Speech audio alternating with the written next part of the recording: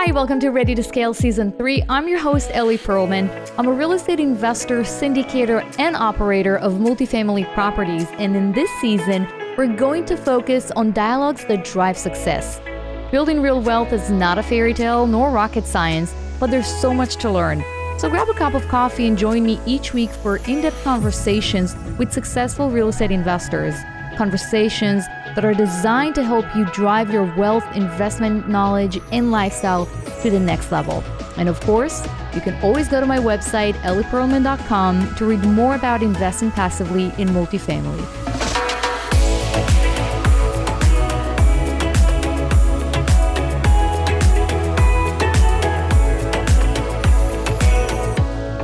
Hi everyone, welcome to the High Achievers series, where I'm going to talk about advanced real estate investing and wealth topics for ultra high net worth individuals, experienced investors, and family offices.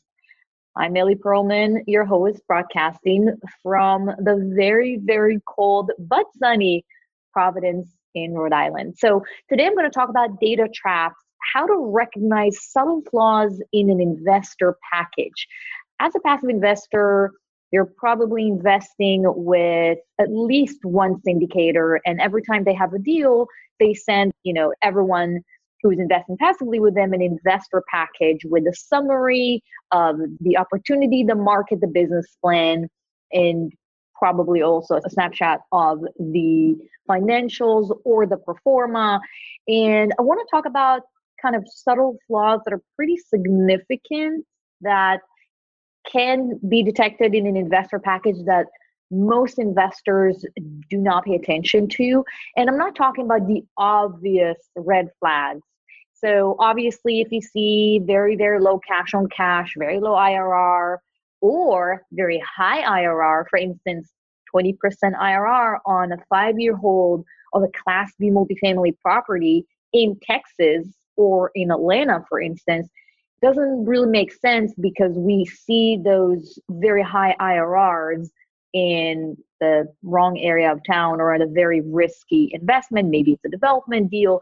So I'm not talking about the obvious things, such as also the debt structure. If we're talking about a riskier investment with higher LTV, 90% LTV, or fluctuating interest rates, bridge debt. I'm not talking about those very apparent red flags. I'm not saying that these deals are not going to be good, but they indicate that there's a higher risk.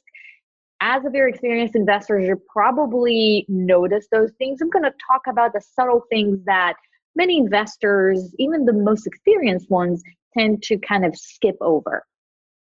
And before I'm going to do this, a little bit about me. If this is the first time you're watching my video or listening to my podcast. So I started my love affair with real estate about a decade ago as a commercial real estate lawyer back in 2007, 2008. Went through the major real estate crash with my clients at the time, then transitioned to property management and then came full cycle, went to MIT, got my MBA degree, and shortly after started Blue Lake Capital. And basically I'm a syndicator. So I buy Class B multifamily properties, value add deals in Texas, Florida, Georgia, and the Carolinas. And I do that with my investors. So I invest my own money in every deal. My family invests money in every deal. And I bring investors to partner with me on the deals. And we hold properties between 3 and 7 years, depending on the opportunity. And so back to our topic, the subtle flaws that you need to pay attention to that can be detected in an investor package. So the first thing that I see a lot of investors glance over is the bottom line in the financials that are usually part of the investor package and how they stack against the prior year. So if you're looking at the pro forma and the numbers kind of look good, you glance over usually, many investors glance over to the next page. But what you should pay attention to is the T12, meaning, the T12, the last 12 months of the property's operations, how that is compared to year one. So if you're looking at 25% growth in NOI between T12 and year one, it may be the deal of the year, but it also could be a very aggressive underwriting, especially during COVID. And the same goes between year one and year two. It's a very easy calculation. You look at the bottom line NOI, net operating income, which is basically income minus expenses, which you probably know that by now. And you compare the projected number in year one compared to T12 and compared to year two and from year two to year three. Because what you're trying to sense is whether there's a flaw there of a sponsor that is being extremely aggressive and think that, they can increase the NOI by 25, 20, 30%. And I've seen those deals, they're out there. And again, it doesn't mean that the deal is not a good deal, but it's a red flag, which means you want to inquire a bit more. How is it possible that the net operating income is going to increase that much, in a 12-month period? And you can break it down if you want to be a little bit more granular. You can break it down and compare the growth in income, compare the growth in expenses. Obviously, you want to see an increase in income, but what would be a reasonable increase? That's the question you need to ask yourself as an experienced investor. Am I okay with 5, 6% increase? Does it make sense? Or, if I see 20%, 12%, it should be some sort of a red flag. How is a sponsor planning on pushing the income by 20%? That's a pretty big project. And the same with expenses. If expenses are kind of flat year over year, doesn't make sense because we all know that expenses are growing. So a healthy 2 to 3% increase in expense is very much reasonable. And you want to look, you want to search for those numbers. So that's the number one subtle flaw that, I see many investors skip over. Now, the second one is the business plan assumptions and the reserves. When it comes to business plan assumptions, the investor package usually has very nice pictures of before and after of an interior, unit renovation. This is how a classic unit looks like. This is the new renovated units, and they're planning on making the property much nicer, which is great. This is what I do. However, many investor packages do not talk about how long it's going to take them to complete the renovation plan and when they're going to start doing it. And so, for instance, during COVID, on many deals, we're assuming, at least for underwriting purposes, that we're not going to renovate any units during the first 6, 7, 8, 12 months of operations because we still need to see what's going on in the market and whether there's going to be a demand for those renovated units, because usually they come with a higher price point, with a premium. And so looking at the business plan is one thing, but a major flaw, or actually a subtle flaw, is when are you going to start implementing the business plan? Does it make sense? And how long is it going to take you to do it? So if you're looking at, let's say, 200 unit deal, and the business plan is to renovate all the units, or even let's say 50% of the units, 100 units, the time frame that it has been allocated, let's say, is 12 months. Is it possible to renovate 100 units over 12 months? Does a sponsor have the right team, the right expertise, the right experience to renovate about 8 to 10 to 12 units every month? Not every property management company can do it. Not every sponsor can do it. You need to have systems in place. You need to be very experienced with working in that specific market. And so looking for the exact timeline and the assumptions for every business plan is one of the things that investors kind of skip over.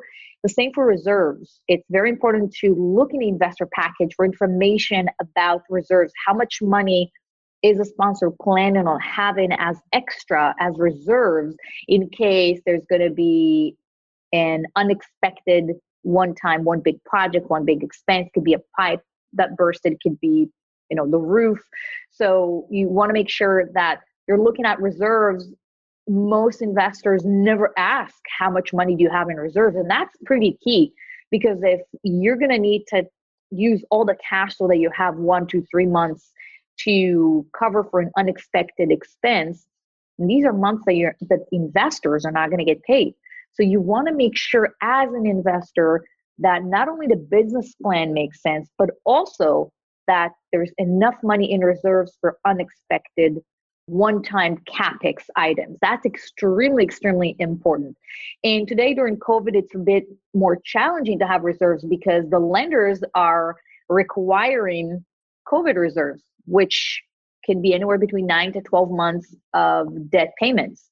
So that's an additional money that normally sponsors need either to raise or to take some of the money that they've allocated for the CapEx and the renovations and put it aside for this. So you want to understand how the sponsor is, planning on managing the reserves. That's, the second thing that is kind of a subtle flaw in investor packages. There's usually not a lot of information about reserves, not a lot of information about the business plan assumptions. And as a high net worth individual or family office that is looking to partner with a sponsor, it's one of the things that you want to look at. Now, the third thing that is a very, very subtle flaw in an investor package is the exit cap rate. So obviously, the cap rate is, if you take the NOI and you divide price, so NOI over price, that gives you the cap rate. Now, income, the in-place cap rate, the cap rate that the sponsor bought the property at that specific price point, normally around the US right now, I would say in secondary markets, it's anywhere between 4.5 to 5.25, maybe 5.5. And many times there are IRR projections, but can be heavily impacted by the exit cap, meaning what is the assumption that in 5 years, the market cap rate is going to be that will basically enable the sponsor to sell the property at a certain price. So if the property is bought at a 5 cap and the assumption is that in 5 years, cap rates are going to still stay strong and you can exit at 5.1 or 5.2, in my opinion, as a very conservative sponsor and investor, that's very aggressive. And of course, it will drive the IRR, it's going to be a pretty impressive IRR. But the question is, can you really assume that in 5 years, cap rates are going to still remain strong? If you're mistaken and they're going to be, lower than what you think the cap rates are today, then more power to you as a sponsor, because you're basically can exit at a much higher price.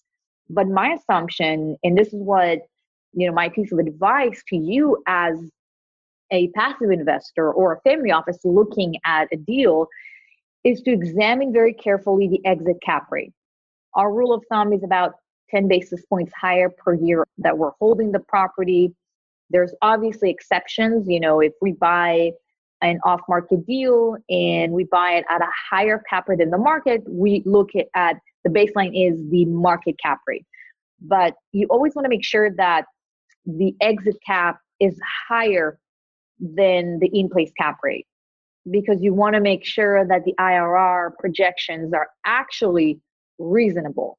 The assumption is that in 5 years, the market is not going to be as strong, that cap rates are going to increase, which means that real estate prices are going to go down. And that's another thing that most investor packages don't really discuss or disclose, and it has a huge impact on returns. And so just to sum it up, the subtle flaws in investor packages that as an ultra high net worth individuals or family office, what you should be looking at is, again, the number one thing is the NOI, income and expenses assumptions in the pro forma in year one compared to the T12 and in year one compared to year two, etc. The second thing is the business plan assumptions. Do they make sense? And also, are there enough reserves in case there's any need for a one-time large CapEx payment? And the third one is the exit cap rate and whether that makes sense and how the exit cap rate compares to the in-place cap rate. That's it for today. It was a quick video just to share with you what are the subtle flaws in investor packages. I'm also a passive investor, so when I'm investing with other sponsors, these are the things that I'm looking at before I look at anything else. All right, I hope that brought value to you. Take care, stay safe, and I'll see you on the next episode.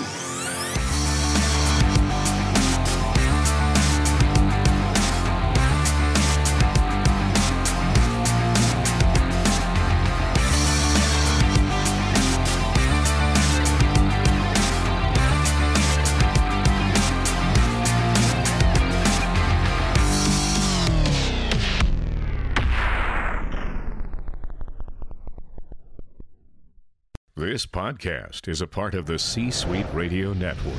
For more top business podcasts, visit c-suiteradio.com.